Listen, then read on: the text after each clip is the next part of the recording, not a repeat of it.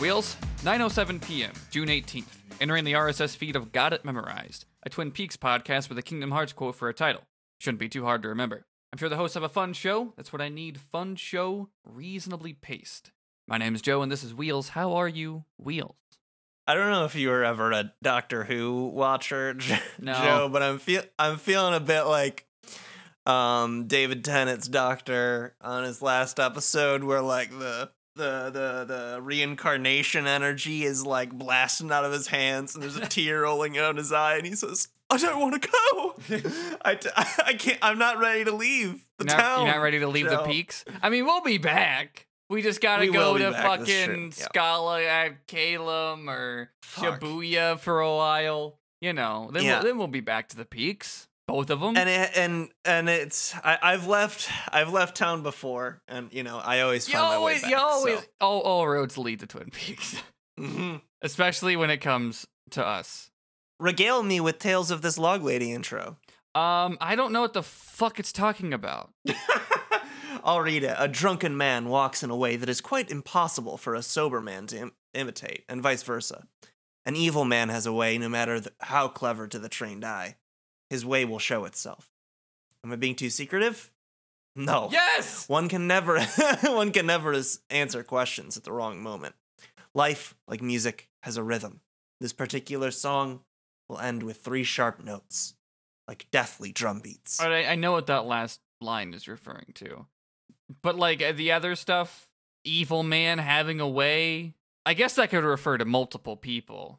I think I have an interpretation of it, but that would get into I did spoilerization zone. I did as well, and I was like, that's got to be a stretch. Like we could just cut it out, but I'm curious So if it's the same. this does remind.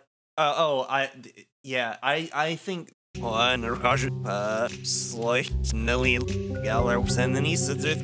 Can't believe we were thinking of the same thing. Anyway, this is a complete non sequitur, Okay. but I did find it posted on the it's on the Twin Peaks subreddit. I think it's actually like pinned there or something. But it is Wow. it is a screen grab of. It says the results of a Donahue audience poll from May 21st, 1990. Who killed Laura Palmer? Okay. So this must be during season 1 if it's May 1990, or like maybe just after it aired or something. This finale aired May 23rd, 1990. Okay, so even before the finale. Okay. Do you want to hear the like the top 5? I absolutely do. 31% of the people thought Dr. Jacoby did it. That's 17%. Was that number 1 then? Yep. Okay. Leo Johnson at 17%. Mm-hmm. Jacques Renault at 11%. Bobby Briggs at 11%. And then 8% of people think James Hurley did it. The other ones are 6% of people think she's still alive. 4% of people think it was Catherine Martell. 4% Ben Horn. 3% suicide. 3% Mr. Palmer. 1% Dale Cooper. 1% Josie Packard. Dale Cooper. It was him all along. It was Dale, the good Cooper's in the lodge. That's very funny. I have to imagine those numbers would be different after this episode, because this episode, certainly kind of puts a nail in that. I think to some extent, maybe there are still some true believers out there after this episode, but we joked about it with my little off the cuff intro thing about the Doctor Who. But this is the season finale, if we weren't already clear. Yeah. And I don't know about you, but before we get into it, there's a lot of things that I think of as being in season 1 that super aren't. Like, now that I've rewatched all of it for this. I was the opposite. There was stuff that I was surprised I was seeing so early, because I think, I mean, I guess both are side effects of binging it, but I've only watched it the once. But I guess it was a surprise to me that, like, we don't really get a return of there's not any spirit world shit in the finale. It's all murder mystery. Yeah, well, this finale, The Last Evening, written and directed by Mark Frost, which is why it feels like you're just tying up ends and doing plot for an hour. I think the season's probably better for it. I think so too. Yeah, it's very. I mean, I think it's a great episode. Yeah, it's not like I wouldn't say it's like a modern finale in the way that we think of them of like. Well, it ends with a to be continued. They knew they were getting a season 2. Right. Maybe like the polar opposite maybe of what season 2's finale is, which is just a bewildering object, knowing full well there will never be. I mean, air quotes, knowing there will never be another season. But then there is more things in the peaks. Oops. I mean, they certainly follow up that finale. But anyways, I also thought there's a lot of scenes in this where I was like, is this the most soap opera-y I think it's been? And I like it. I'm having a great time watching it. You talking about like this first scene in Dr. Jacoby's office in the teen plot? There's that. Some of that stuff feels very maybe it's.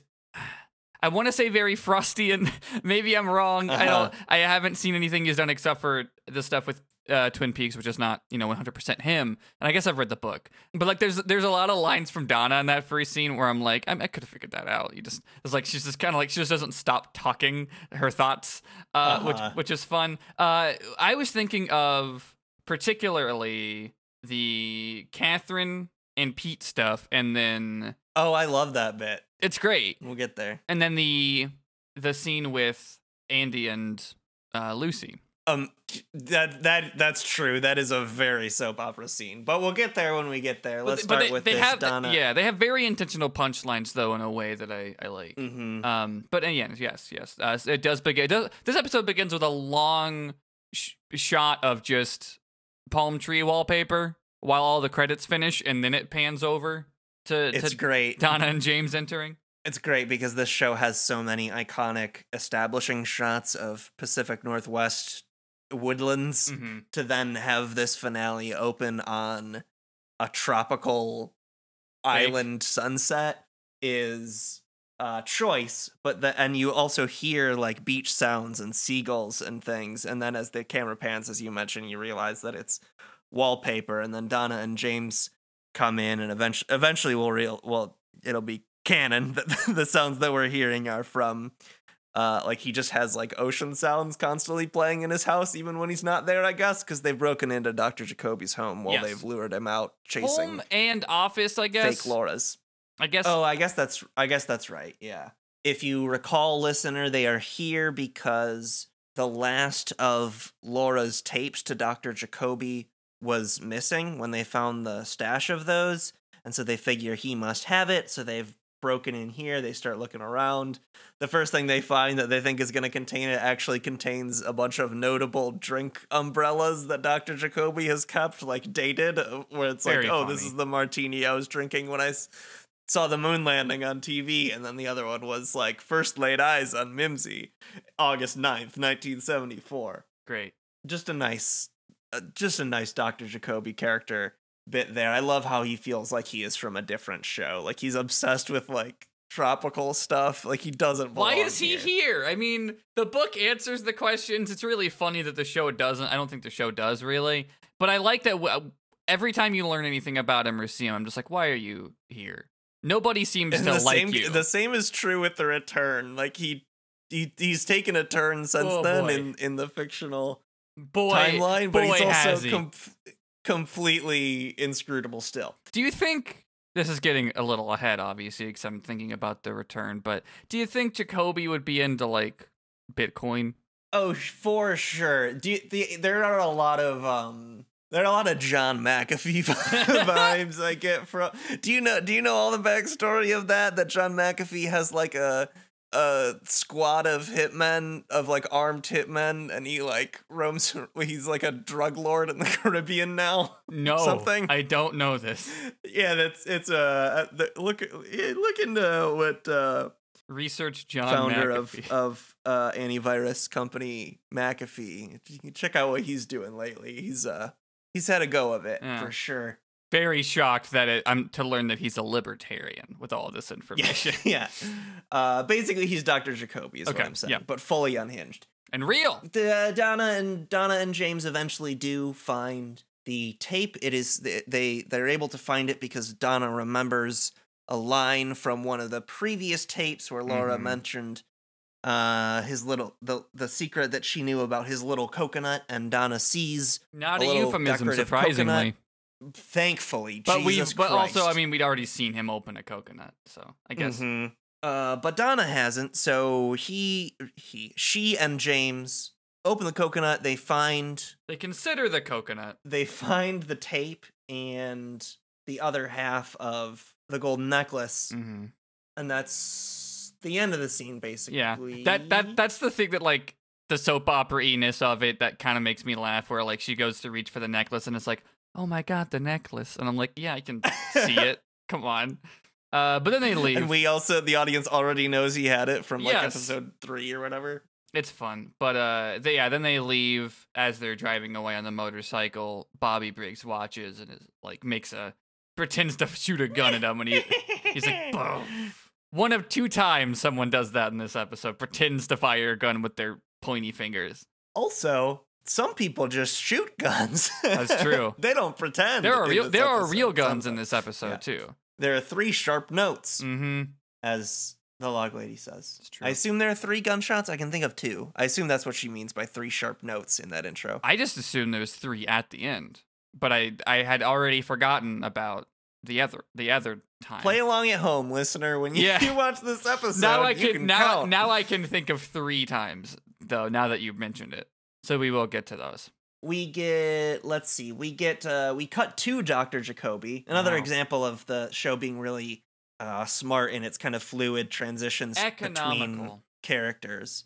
We cut right to Jacoby, and he's at instead of like going all the way to Sparkwood and 21 as he was instructed by the video of Madeline posing as Laura, he has gone to the gazebo at the park. He's gone to a park because he recognized the gazebo in the video as as being in that park. So he goes there instead, and he says, "Okay, Laura, this is where you shot that video."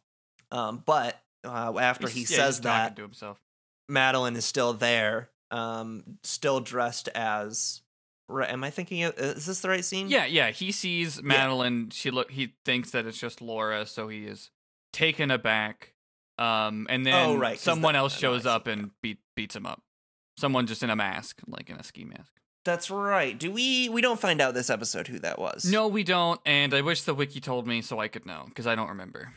I don't either. Great. Well, Well, he's We're beaten all up by somebody. on the ride, everybody. I don't think It's Heidi. Madeline kind of ends up leaving. Like they get separated before he gets gonked on the back of the head. Yeah, I don't think she wait, ever no, he sees do- him. Oh, that's true. He doesn't end up. I forget. He sees her, but he doesn't confront her. That's what I was forgetting. Yeah, I think I think it's implied that she like kind of hears the sound of him having the shit beat out of him, but like Yeah. then James and Donna show up and they all just kind of leave while Jacoby is beat up, and then he has a heart attack, That's right. which is, I guess, stated plainly later, but I guess it's implied by just a long shot just zooming into his eye. It's a great shot too, and there's a cool graphic match because It turned the center of the eye turns into spinning roulette wheel. that's right. And I feel like that would be a hard graphic match to do because the eye is not actually a circle, but it still works. They did it. You know, Shout out to Frost. dedication. We go to the roulette wheel because we're checking in on Cooper, aren't we? If you recall, he's undercover The Coops. at One Eye Jack's, trying to get some info out of this Jacques Renault character who's been running drugs connected with Leo. Because they're trying to get to Leo. 'Cause All over he's the a big place. Suspect. His name's been said like 100 times, and now he's like on the screen, and we gotta deal with him. That's right. He is the dealer at this blackjack table. Cooper counts cards, so he knows that like he's got like 19 showing, and he asks, or like 18 showing, and he asks for another hit, but it ends up being what he needs. It gets him exactly to 21 because he had like a 2 in the pocket or whatever. I don't know the verbiage of blackjack, but I don't know shit. but he needed it because, you know, Jacques had 2 kings, so he needed that 21. Cooper slides which you'd think you wouldn't be so cavalier with There's a lot of things Cooper murder does. case evidence, but There's a lot of things Cooper does on here that's like, okay, Not a thing you should do in general, but he's already doing across the border, bookhouse boy shit, breaking the rules. But then there's also so many things that should not work were Jacques not an idiot. And one of those things is what I was mentioning, which is that he just hands the poker chip that was evidence that like the bird ate some of. He just slides that over to Jacques like, here's a tip, buddy. You want to get a drink after? You know, He says, shift. he says, I'm a friend of Leo. And Jacques like, Yeah. who's Leo? And Cooper's like, how about we get a drink? I'll buy you a cocktail. Little bit later, they do. There's very little Audrey in this episode, but it is important to talk about the Audrey that there is. Oh, and this is a good example. This is a good time to say this episode has some content warnings. I guess it's not till season 2. Where It's more so what this is subplot where it, the scenes that it's setting up for in the next season. so there's like set up for some sexual assault and incest stuff Mm-hmm. that's about to happen, and then later also we have an episode of a scene of an attempted suicide, so just know that Mhm. going in. I think that's all. There's also like, I guess that's it. Those are the things that I think are Yeah. probably like need to be called out as opposed to like the rest of the show being about. The other stuff. thing I was thinking of was Jacques' conversation with Cooper later, and I was like, yeah. I guess that's just horny. Yeah. It's just I think it rings that bell in your head because you know she died. Yeah. God, that scene is strange. It is very odd. We are still at One-Eyed Jack's, though, even though, because if you recall, that is where Audrey, Mm-hmm. in the rogue teen plot, has brought herself. She's gone rogue, you know? And she is herself trying to go undercover at One-Eyed Jack's, but instead of going undercover as a high roller, like Cooper is, she's gone undercover by getting a job with the, what do they call them? I forget what they call them, but, you know, the sex workers. Yeah, I don't remember the at One-Eyed Jack's. entertainment, maybe entertainment. I don't remember. Yeah. That sounds right, but I could be wrong. But yeah, she is now changed into like lingerie. And Black Rose. By the end of this scene, she says like, the owner's coming by, and he likes to spend time with the new girls. So instantly, you know what's going to happen by the end of this. Because Don't like it. don't like it. I don't think anything actually happens in season 2. It's just like uncomfortable that the tension exists at all, which is the point. Is it too close still to like too far? I don't remember that how We'll details. get there. We'll get there in a fucking year and a half when we get to season 2. But Yeah. it's not pretty. Okay. I don't remember the details of it, but I believe you. The other thing that matters though is Audrey. Black Rose just has like monitors in here of cameras of the whole place, and Audrey recognizes Cooper on one of them, and that takes her aback. She having no idea that he would be working undercover, she just thinks he's frequenting this place, and I guess not as good as she thought he was. Yeah.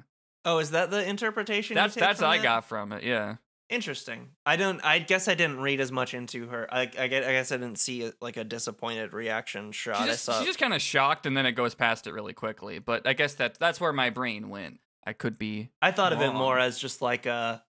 He's here? What's going on? Yeah, confusion. But yeah, because then immediately they start talking. She starts talking about the owner coming by, and I don't know. She picks a card out of a deck. Black Rose's Luxord. I got nothing else to do there. I don't know if the card matters. Well, it's funny because she has her pick a card to, I guess, like theme her outfit after, and she picks the Queen of Diamonds. And like, bruh, are you telling me no one has done this yet? Like, if all the girls have to pick a card, like, queens should be gone like that. Like, You think? what if you just get to pick them? Why is there still a queen left? I don't know. Maybe someone picked it before, but they left, and now it's back in the deck. Who could say? Great time. Maybe just great timing. Yeah, that's true. Who knows? Who But could anyway. say? I'm sure there is no further information on this. We go back to the other part of the casino, though, to the casino half of the casino with Jacques and Cooper. And this is where they're getting their drink and having their little private conversation. Cooper is trying to convince Jacques that Cooper, is the money funding this drug running operation. He's the bank that's getting Leo the supplies he needs or what have you.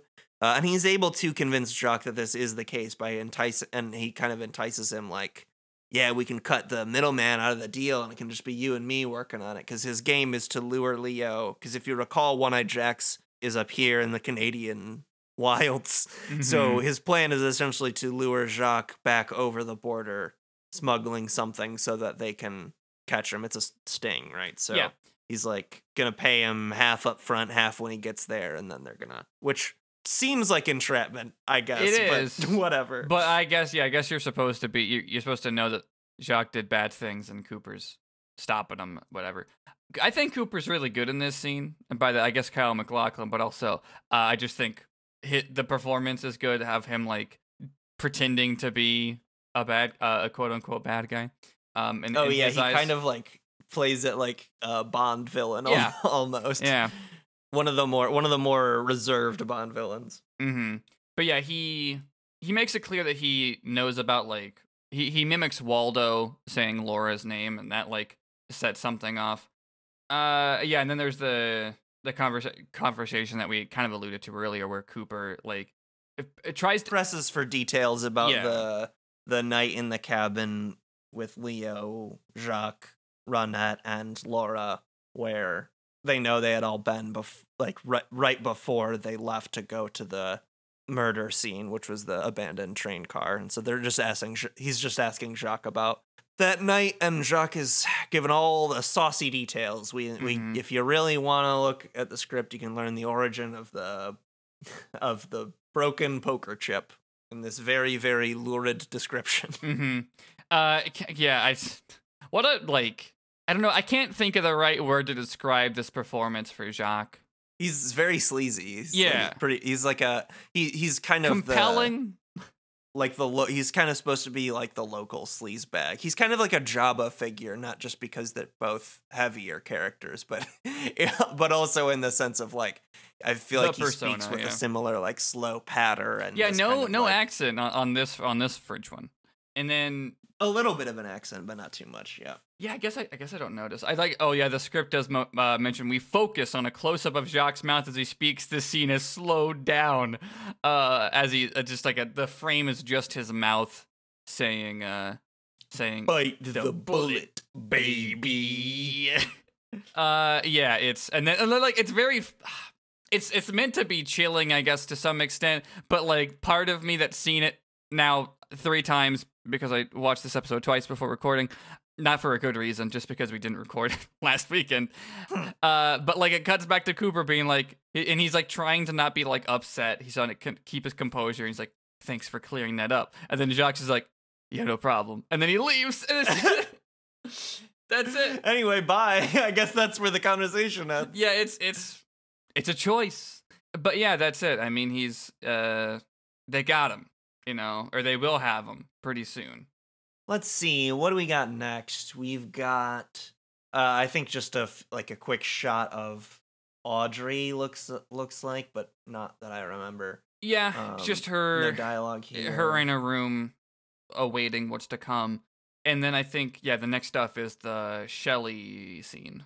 That's right. Did you know that Leo Johnson's a bad guy who does bad things? If that wasn't already clear. I don't think we've talked about it. He has he's tied her up, I guess. And he's yelling at her saying, "You made me do this." Yeah, she's like washing her hair, and then he comes in and catches her, and then he ties her up. And yes, he does shout that a lot. He's blaming it on her being with Bobby. Like that's his deal. Yeah. Well, I mean, I guess half of his deal, because also he's being emasculated by Hank being back and in charge. There's, a whole thing going on that we don't really need to unpack. You get it. But yeah, that's going on. We'll see a little bit more later. Now we go to the stakeout with Sheriff Harry S. Truman and Andy waiting out for Jacques to show up, and Terry asks if Lucy is talking to Andy yet. And Andy says, "As we say in the law enforcement game, it's a cold trail." And he just kind of like looks down, and it's Harry's just like, "Ah, women." But that's when they get the call that Jacques is taking the bait. The trout is swimming upstream towards the net. They catch the fish. That's right. There's a Who's Fred? I see a Fred in this script. Who's Fred? Yes. So there is he's basically just a random cop, but the scene gets talked about later, and so I think in that later scene when Hawk is retelling it, he says, "Oh, and Fred was there and doing that." So I think that's why this script names him as Fred, even though he's like Deputy, basically just a background character. Deputy Fred, which is funny that Ed uses the fake name Fred if there is a Fred. He does have a wiki page, and it's just a very blurry screenshot for the image. So they've at least known for handcuffing Jacques Renault. Yeah, and so the thing there is that he attempts to handcuff Jacques, is able to elbow Fred, grab Fred's gun, Fred, and turn it on Harry. Well, then there's a big pop. Oh shit! The big Andy, bopper. No, it's Andy. Andy shot Jacques with just the before we had seen Andy not being very great with the gun, needing more training on accuracy. But now he's a whole damn But now town. he's got it. He's a straight shooter, literally. It's a whole damn town. He's a whole damn town now. And that's it. That's it. That's the whole scene. He shoots a guy alive, but he stopped. That's right. Yeah. He I think it's like in the shoulder or Jacques something. gets sent to the hospital. Because he ends up in a cast in the hospital that's on the shoulder, I think. But I don't know. Anyways, yeah, what a great hero moment for Andy, I guess. The teen plot, they listened to the tape from Laura, which we've seen like the first half of, or I guess heard the first half of. That's right, because we saw Dr. Jacoby listening to it, but he put his headphones on and he took it off speaker for long enough that we didn't get to hear the final half. Yeah, because I was talking about a mystery man halfway through. The scene's really nice. I like the somber looks on the faces of Donna, James, and Madeline as they're listening to this kind of like uncomfortably giddy sounding Laura. Like the voice that she uses in the tapes has this very like, it seems very affected, in this very like kind of giddy way, like maybe she's on coke or something, but because we know that she was using anyway. But it's interesting to seeing like that kind of giddiness contrasted with the like I said, the somber reactions of the characters there. But the tape says, well, so she calls James dumb in it, and he's just like, "Oh man, I'm right here." Yeah. And so she says, "Hey, what's up, Doc? It's Laura, in case you haven't guessed. It's Thursday the 23rd, and I'm so bored. Actually, I'm in kind of a weird mood. God, James is sweet, but he's so dumb. And right now I can take only so much of sweet. Hey, remember that mystery man I told you about? Well, if I tell you his name, then you're gonna be in trouble. He wouldn't be such a mystery man anymore, but you might be history man. I think a couple of times he's tried to kill me. But guess what? As you know, I sure got off on it. Isn't sex weird? This guy can really light my FIRE as in red Corvette. Uh-oh, here comes Mom with the milk and cookies. And then the tape ends. Great. There's something interesting to like the oh man, what was Laura messed up into? What happened to her? And then it's complicated, but a lot of it boils down to just like, I don't know. She was horny. She was into horny stuff. It's not like, a lot of it she was into. And she was seeking out unhealthy relationships, presumably because she was dealing with a bunch of shit. Yeah. And sometimes you seek out unconventional shit. Mm-hmm. And also, or in her case, dangerous shit. Yeah, and I guess if you're seeking that stuff out and there's like 3 people to date in this fucking small town and one of them's James Hurley, you're not getting that there. Yeah. And a lot of that, more of that is backfilled certainly with the movie as well, which draws a lot more specifics on the dangerous part of it and the seeking the danger specifically, I suppose. But that's basically the end of the scene. Like for a future episode. Yeah, and they all basically say bye. I guess it's important that James is like, I'm glad I heard her say it. About what? That you're dumb? Yeah. He says, I'm glad I might have gone my whole life. Like, you might have gone your whole life thinking you were a genius? Like, what are you saying, James? Big head, big brain. He just You always got me there. He's got to fit. Something's got to be in there. You think? Things full. Yeah, I don't know. Oh, he also comes to the conclusion that he's like, Jacoby didn't kill her. He was trying to help her, which, I mean, a bit of a leap from point A to point B from just that tape. But Donna's like, I mean, he probably was trying to help her, but he's also a fucking weirdo Jungian, so who knows how much help he's gonna be given. maybe in his mind he thought it was helping. Probably didn't kill her. And then Donna's like, well, how did he get the necklace? And I think we've already answered that too. What was it? Is it that he followed them in that episode? Is that what it was? I mean, I guess so. I just more so am saying that he's a weirdo who is obsessed with her. Yeah. But not like in a murdering way. Just in a psychiatrist from Michelle Remembers way. Yeah. Mill plot. Kinda. Boy, Leo. we're cutting wood. Boy. We cut Leo's to here, wood being cut. and he's got Shelley tied up to, like, in the middle of some building at the mill. It's a set. And he's set in a soundstage. Uh-huh. And he's got an egg timer tied to It's a very janky looking bomb. Tied to a Yankee candle with some dominoes from the Mousetrap game next to it, and there's some comedic dynamite, like there's a Acme Dynamite next to it. But he's gonna blow up the mill. Yeah, he's gonna set it on fire. He ties up Shelley here too. He's like, "You broke my heart." And that's it's heightened his performance, but it is a shame that she is tied up and in a mill that he's going to burn down. That's really it for now. He's doing the arson job as he was paid by Benjamin Horne, but he's also killing his wife. Hate to see it. Two bad birds. One awful stone. Rancid stone. Dog shit stone. And the next scene is just kind of sad, just kind of up and down sad. It's very sad. It's a very beautifully photographed scene. It's like, I agree, filmed like it's a tea ceremony almost, but it is and scored with like a very sad version of like one of those main themes that we've heard 100 times. Yeah, but it's Nadine attempting suicide with pills.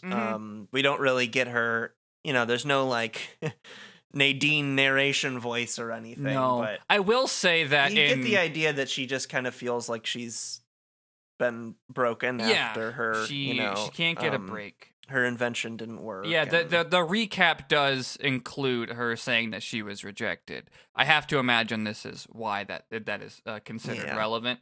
But yeah, she had a lot of stake in that, and I don't know, probably related to her relationship with Big Ed. But this is what she does, and we'll see. After the all the cop job is over, Big Ed will come back. So we call an ambulance for her, and she'll be fine. And next season, we've talked a lot about Nadine in season 2. So so she's coming back and stronger than stronger than ever.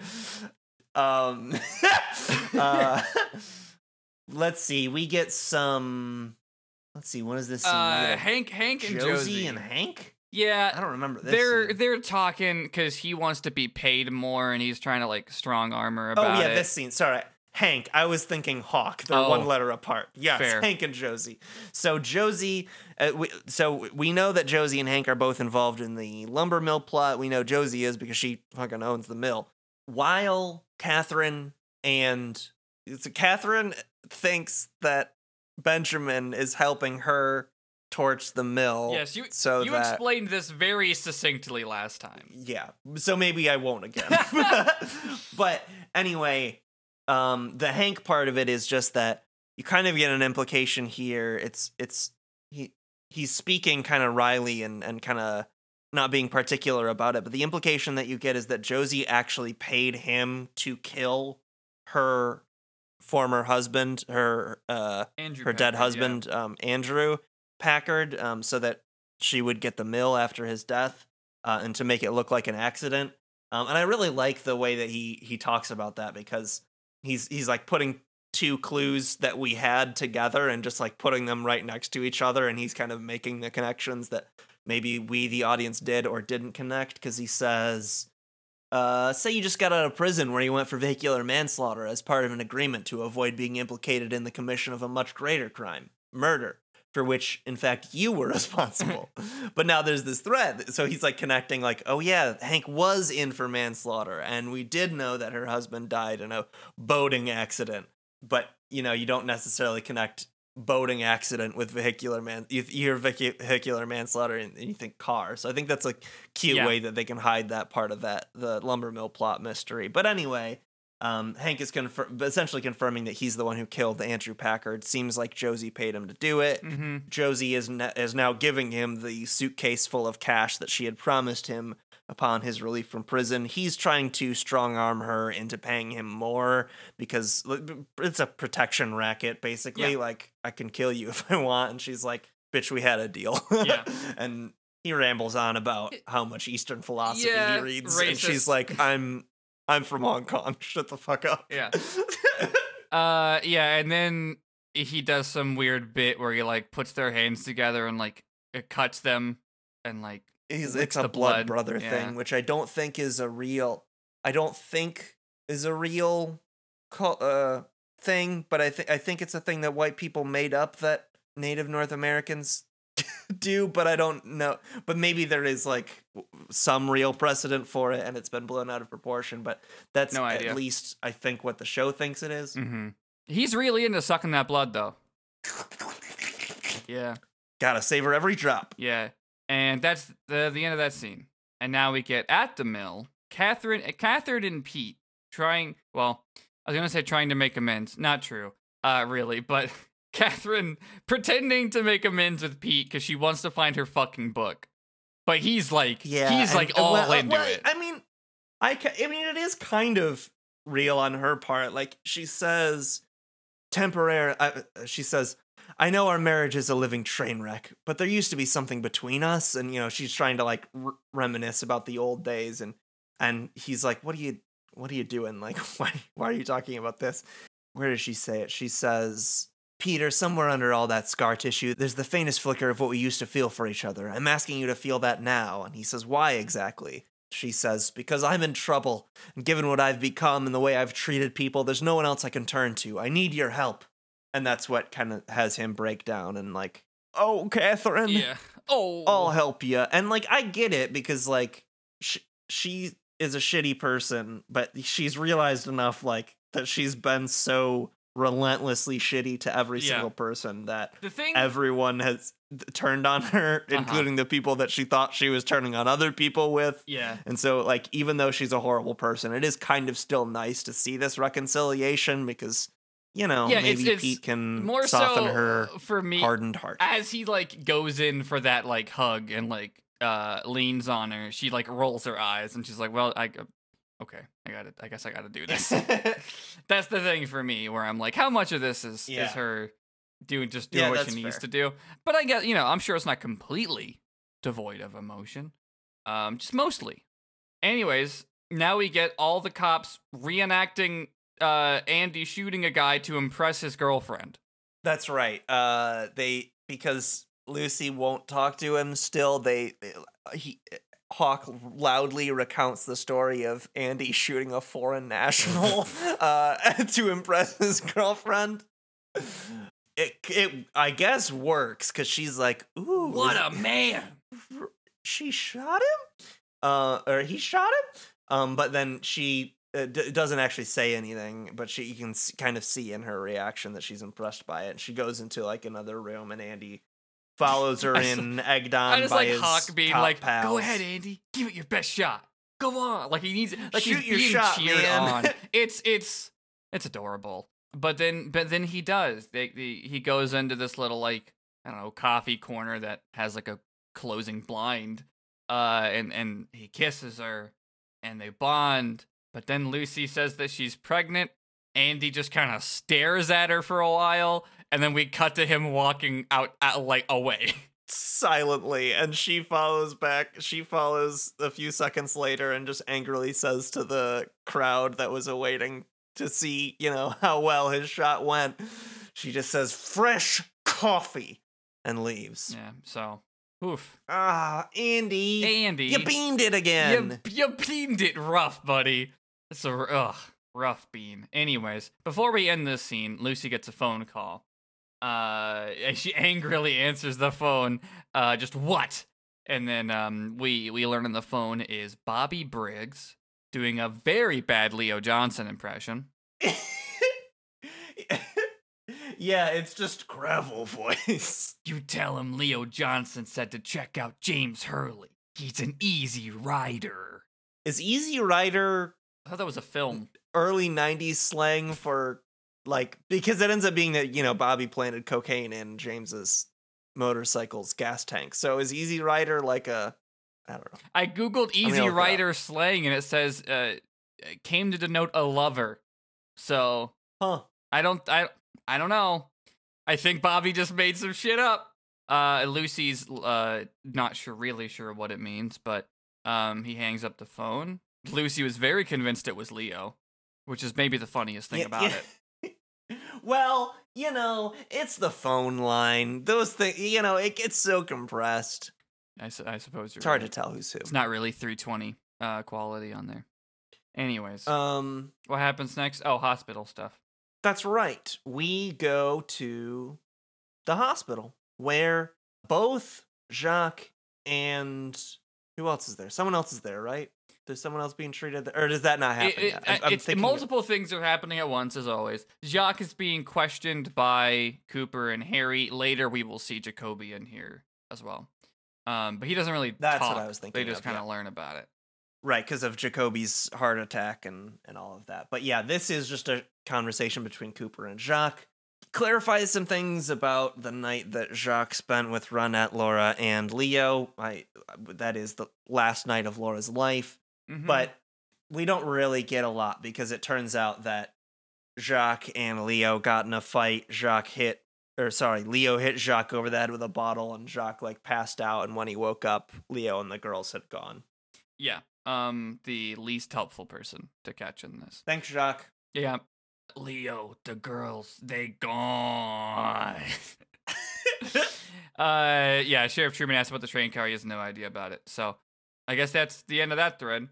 But yes, then the kind of pans over to see that Jacoby is stabilizing. One of the doctors, I guess it's Hayward, tells Cooper and Harry about it. Basically just recapping it again. Got a phone call from allegedly Laura Palmer, and then got attacked by someone he didn't see and got a heart attack. I guess this is probably important that they mention Easter Park, because later Lucy says Easter Park. I don't know if that actually comes up. It's the park that Jacoby was at. Jacoby and where Madeline filmed the video and where Jacoby went to look for quote unquote Laura.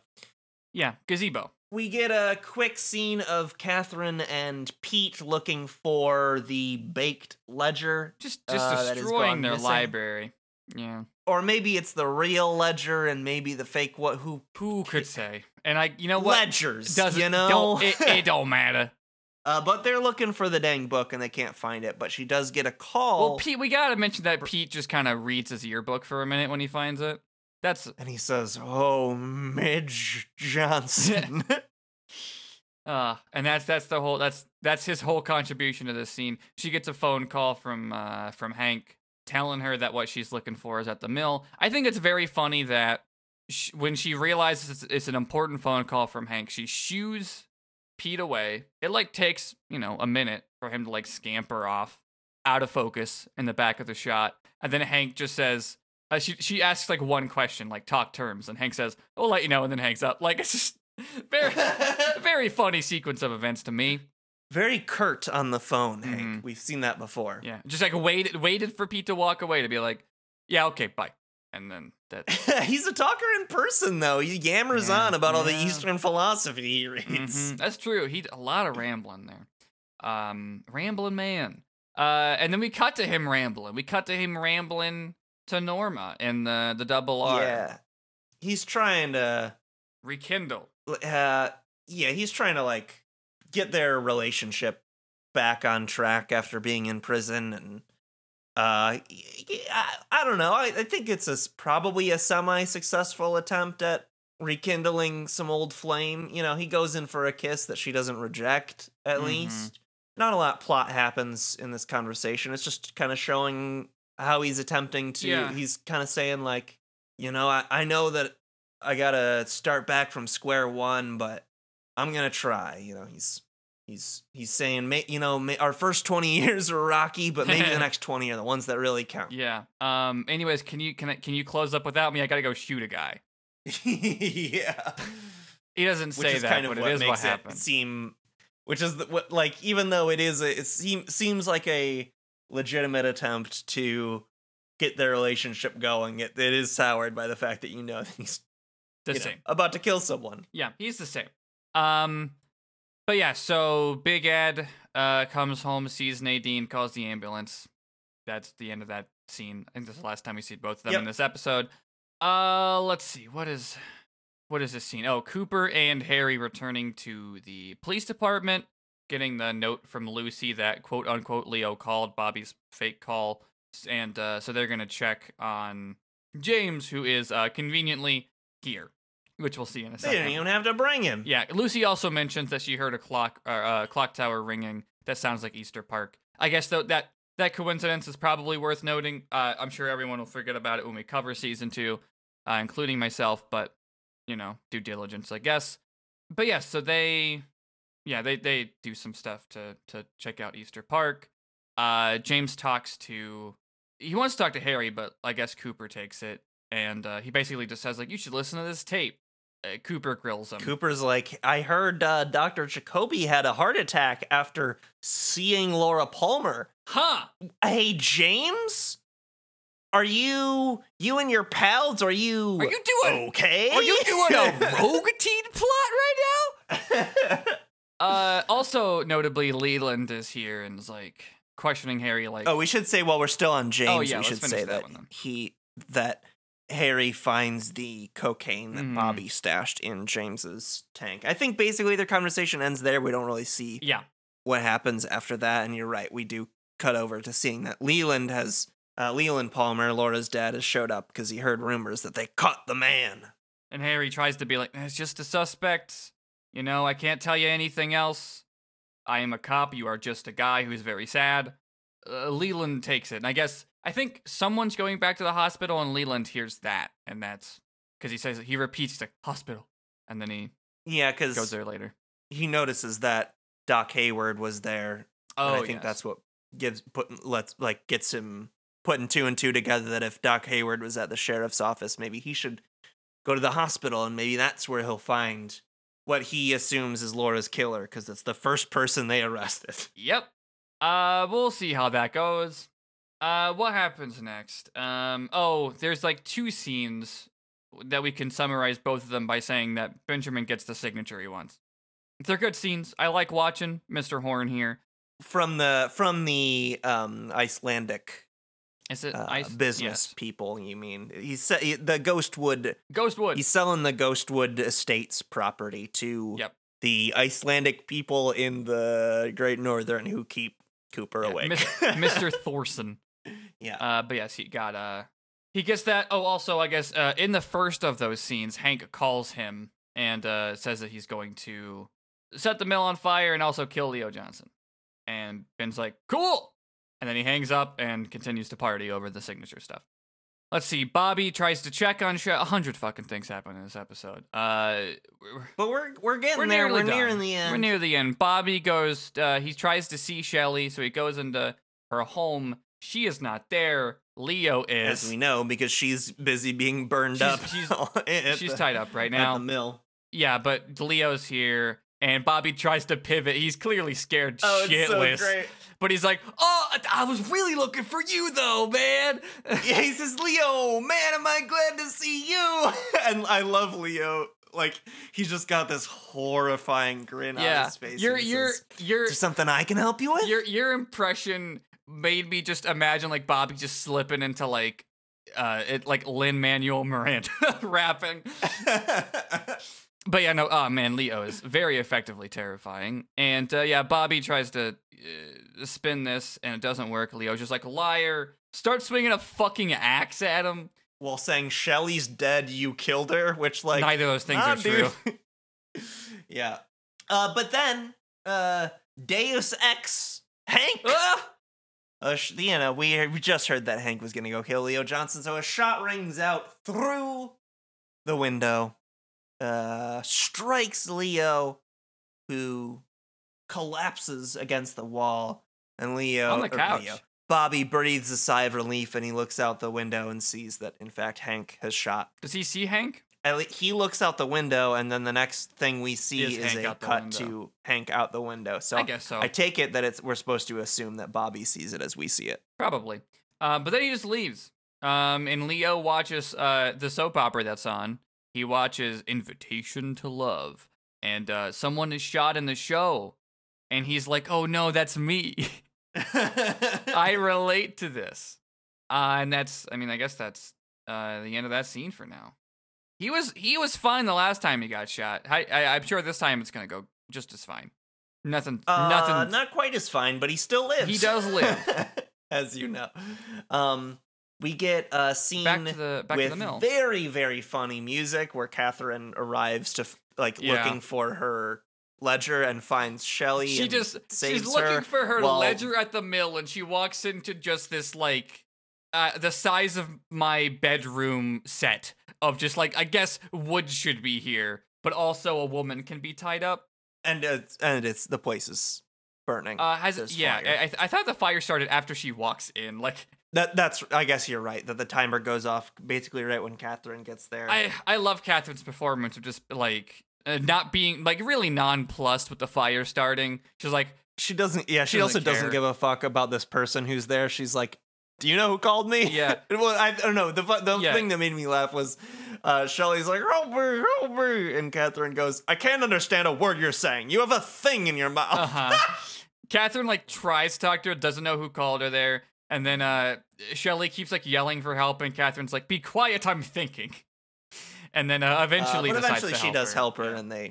and you hear great synthesized drum beats. Yeah. And it makes me happy, and it's very funny. Escape? Yes. Well, it's a clip. I guess it's kind of a cliffhanger. I don't know.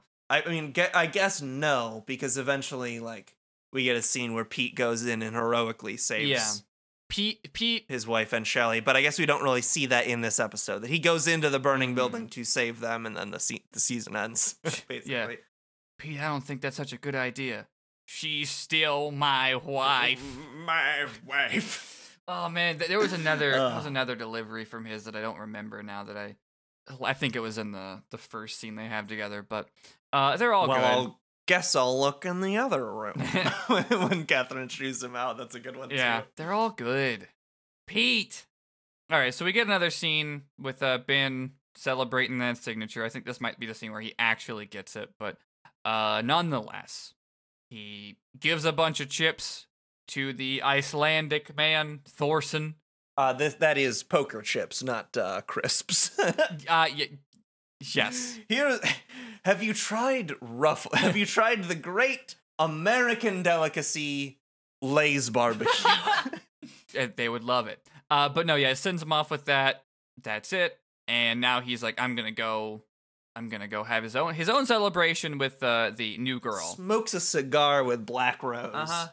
Which that sounds like a nice evening. Sure. Unfortunately, though, he does want to go see this new girl that's working here, which we unfortunately know. Bad. Is Audrey. Bad.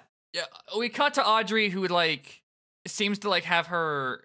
She's having a giant card sewn to the front of her lingerie, which seems dumb.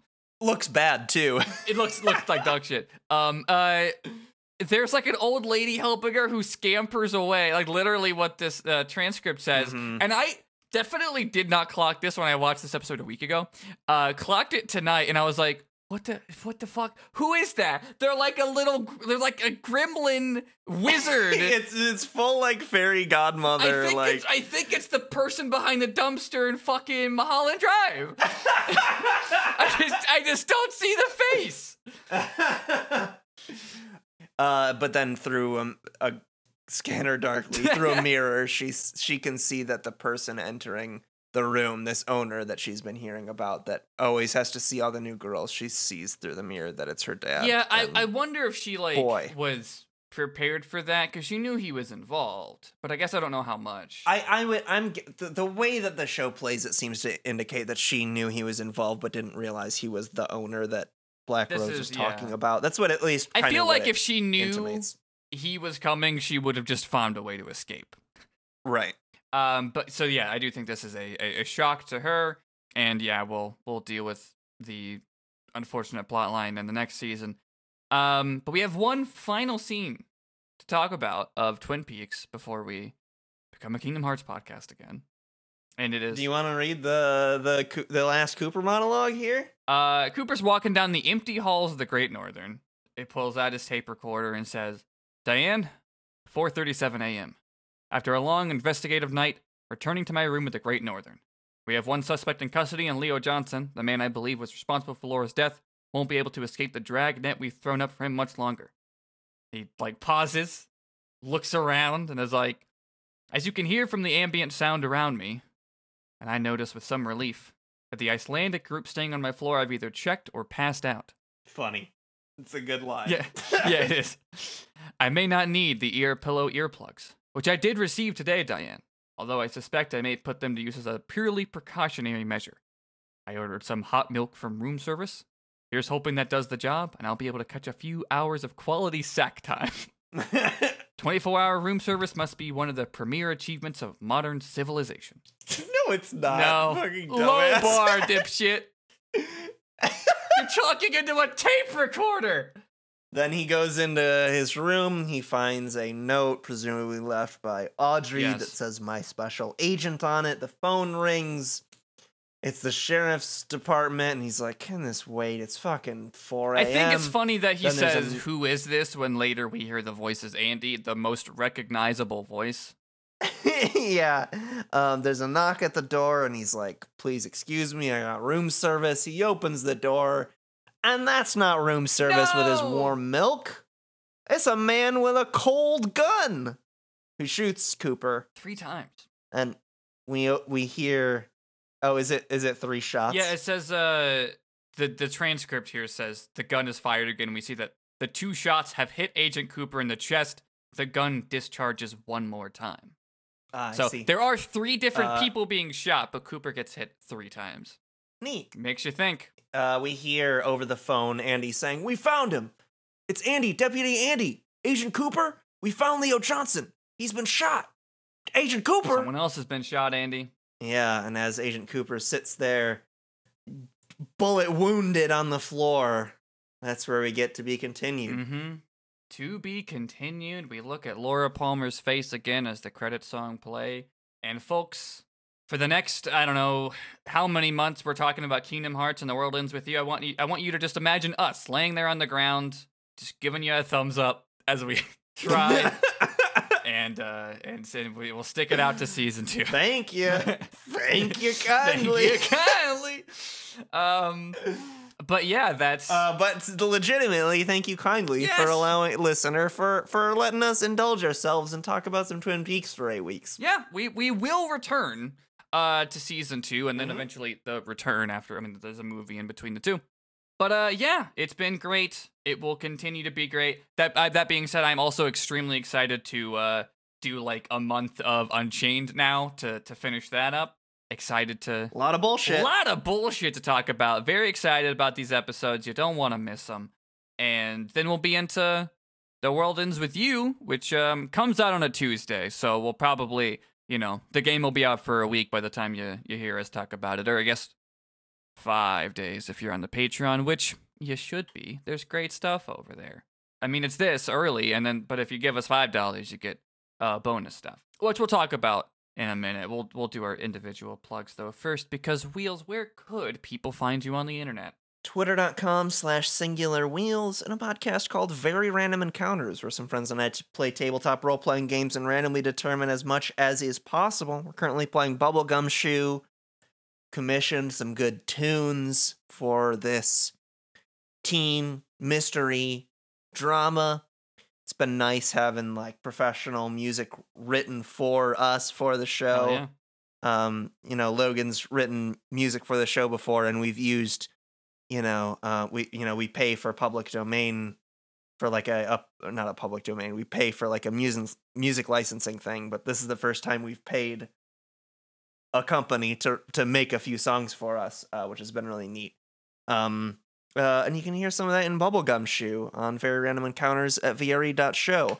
You can also buy the book that I co-wrote with those VRE co-hosts. As you should. It's a book of random encounters for fantasy tabletop role-playing games, and you can find that at bit.ly/random book with a capital R and B. I have pitched that book to so many of my friends at this point. Thank you. I have friends that like play tabletop games and like, you should check this shit out though. bit.ly/random book with a capital R and B. Absolutely.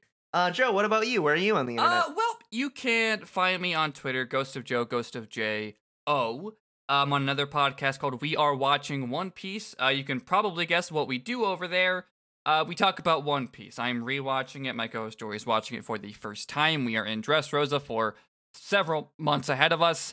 But we put out 2 episodes a month. Because Dressrosa is so packed, we've been talking about like over 10 episodes per podcast.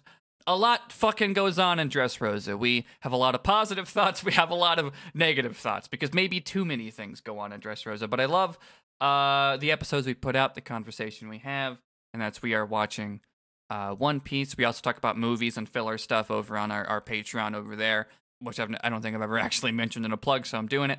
And also I've been writing essays about Disney movies, just all the movies in the quote unquote Disney canon from the main animation studio, a project called Make Mine Movies. You can read them at ghostofjoe.com. You can listen to them if you search Make Mine Movies on Spotify or a podcast app. I am in the break period now. I am taking a break in between, technically in between Oliver and Company and The Little Mermaid, which doesn't seem like a conducive place to take a break in between the years 1988 and 1989. But Little Mermaid starts the Renaissance. I'll be back with the Renaissance. Not exactly sure when in July I will return. But I will be back, and it's going to be great. Good movies in the Renaissance. Get to talk about Howard Ashman, the incredibly talented dude, and then I'll keep going. Eventually, I'll have to get to, like, Dinosaur and Chicken Little. But yeah, it's an up and down thing. That's the whole point of me wanting to do this project, is just mapping out, like, the whole up and down of it. Yeah, it's really neat. Thank you. But yeah, if it sounds interesting, going to be great chance to check up if you haven't checked it out before I come back with the Renaissance. And yeah, that's my plugs. You can follow this show on Twitter at MemorizeCast. You can support us on Patreon, patreon.com/MemorizeCast. $1 a month gets you these episodes early. Try and get them up like the Sunday before. $5 a month will get you bonus episodes. We've been doing Glory Hammer this summer. If you don't know what that is, it's a band, and they have fun concept albums that are very silly and over the top. So I think, let's see it. This episode, I think, this episode comes out in like a couple days because we don't have a buffer right now. But so soon, I guess the second album will come out. What's the full title of that one? I don't remember off the top of my head. The second one is Space 1992: Rise of the Chaos Wizards. Great. How could I forget that? It's a great title. But yeah, that's so we already did the first record last month. This month will be Space 1992. And then next month will be Legends from Beyond the Galactic Terror Vortex. I feel like you got it. I always feel like I'm missing a word. That feels too short. But that's also because I'm used to Coheed. But yeah, that's been very fun. After that, we'll probably do just finish up Coda and then or switch it out with something else. Who could say? We got time to figure it out. But thank you to everybody who supports us there. It means a ton. I hope you're liking what we're putting out over there. The Prestige Premium episodes where we talk about Glory Hammer. I guess that's it to plug. Our theme music comes from the Black Lodge. We have a Discord you can join. You can also join the Orange Groves Podcast Network Discord at the website, theorangegroves.com. Stuff's in the pinned tweet. Stuff's in the show notes. MemorizeCast@gmail.com. Review us on iTunes. We rarely say review us on iTunes, but you should. And I read them. Yeah. I read them all. I read them sometimes. I'll see. I remember every now and then to go and check. Yes, thank you to the people who have reviewed us. If you haven't, you've been listening a long time, maybe consider it. Helps helps out the algorithm, the algo. Yeah, I don't know. We'll be back to Kingdom Hearts Unchained next Tuesday, where we believe it or not, did not finish the Ralph plot. So we have to talk about that. And by that, I mean, I'll say that Ralph ends. And then we'll talk about, I don't know, Ventus turns into a light bulb at some point. God. It's gonna be so much fun. I'm excited about it, and like it's really warm now. The return of Brain. It's the return of Brain. So much to do with Brain, but also like it's really warm, and because I care about audio quality, like the windows are closed, there's no fans on, so I like lose my mind by the end of any given episode we do. So it's gonna be fucking great. Let's wrap this one up then. Should I say it's a little better because the sun's down. That was episode 8/7, kind of the last evening. Yeah, I didn't memorize.